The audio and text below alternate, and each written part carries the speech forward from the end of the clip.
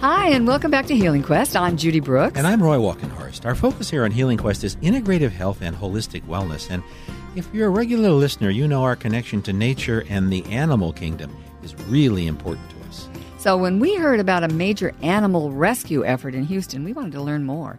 We actually found out about the rescue effort from our niece, Paige, who flew from her home in L.A. to Houston to volunteer for a week.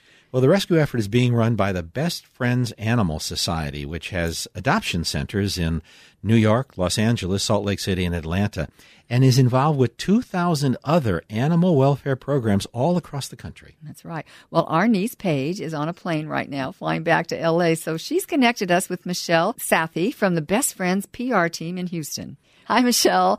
Welcome to Healing Quest. Thank you. I'm glad to be here. First of all, I want to start by thanking you for the great work that you're doing, and you and the Best Friends Society in Houston helping rescue these animals and then setting up a pet reunion pavilion to try to reunite them with their humans. This is pretty amazing. How are you doing? How are you personally doing? This is a big thing. It's kind of emotional. I'm doing good. Thank you. I've been here for about a week, and I'm just in awe of my fellow staff members and the volunteers from all over the country that have been putting in 12 to 14-hour days at the Pet Reunion Pavilion at NRG Arena in Houston. It's a lot of hard work, but it's just really wonderful to see how well the animals are being cared for, and whenever we have a reunion, it's a cause for celebration. Yeah. So. How many animals do you have there? We have more than 400 dogs, probably about 420 dogs, about 110 cats. Oh, my goodness. Yeah. It's a big operation, and it sprung up pretty quickly, so it's basically the size of a lot of municipal shelters in an exhibit hall at the NRG Arena, and it's pretty crazy. It's chaotic, but it's also very organized at the same time. So. It sounded like, that's what my niece was telling me, that it was very organized, but she said it's also... the animals are just so sweet, and the animals actually kind of, maybe they know they got rescued. I work with a lot of animals in Los Angeles like your niece does, and I have to tell you, the dogs and cats of Texas are the sweetest I have ever met.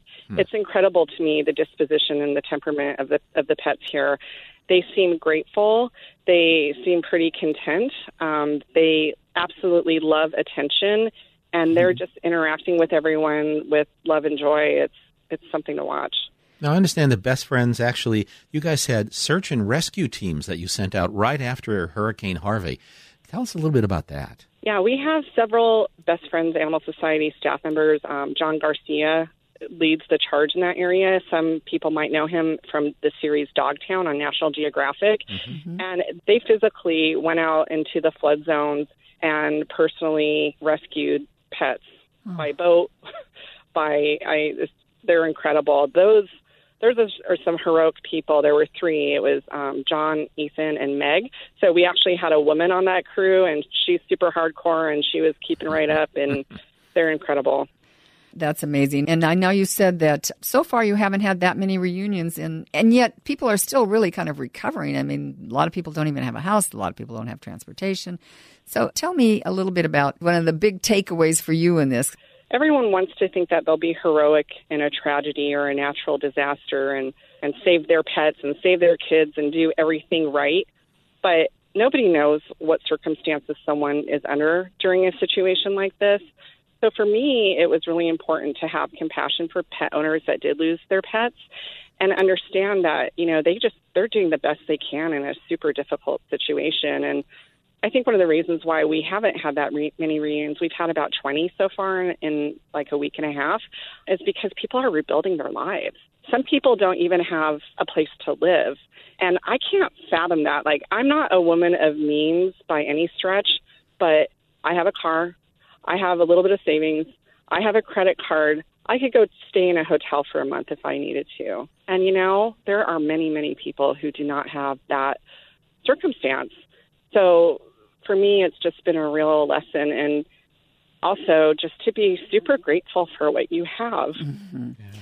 Because we go through our life, we're all on our cell phones and thinking, watching stupid celebrities and, worrying about things that really just are not that important. And just being here in the day-to-day immersion of taking care of these pets that are in such great need and watching my coworkers and the volunteers here give so much to loving on these animals and giving them a taste of family while they're waiting for their family to find them has just really given me perspective. And I'm grateful that I got to be a part of this. So, Michele, are there any stories that leap out to you over the last few days? I mean, I know you've met a lot of people. Is there anything that touched your heart in a way that was unusual? Absolutely. There was a woman I noticed one day, a vet tech, that was just silently, stoically working so hard, carrying dogs bigger than herself and hauling laundry around. And I felt really compelled to talk to her. So I walked over and we started chatting, and she told me her story.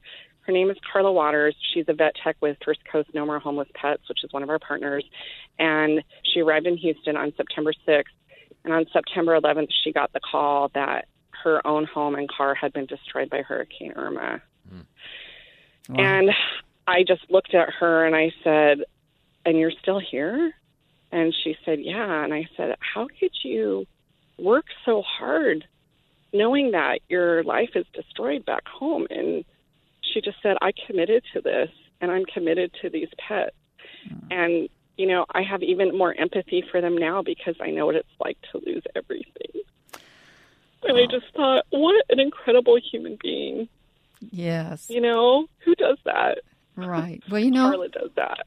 Oh, well, that's a beautiful story. And I think that reminds us all that one of the things that's happened with these tragedies, you know, both with Harvey and Irma, is that humanity has stepped up. You know, we've stepped up to be the best we can be in these cases. And so we've seen a lot of compassion and a lot of kindness. Thanks for sharing that story. I love that story.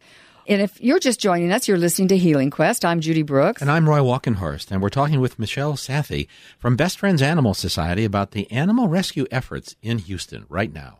Well, Michele, you know, I could hear in your voice that this has got to be very emotional and also exhausting, I would think. How long are you going to keep the animals at this, I don't want to say shelter, but I guess that's what it is. What we're doing is we're giving them 30 days to reunite with their families from intake. So if a pet came in on September 15th, they have until October 15th to find their family members. Most of their intake dates are going to come up by around the 14th.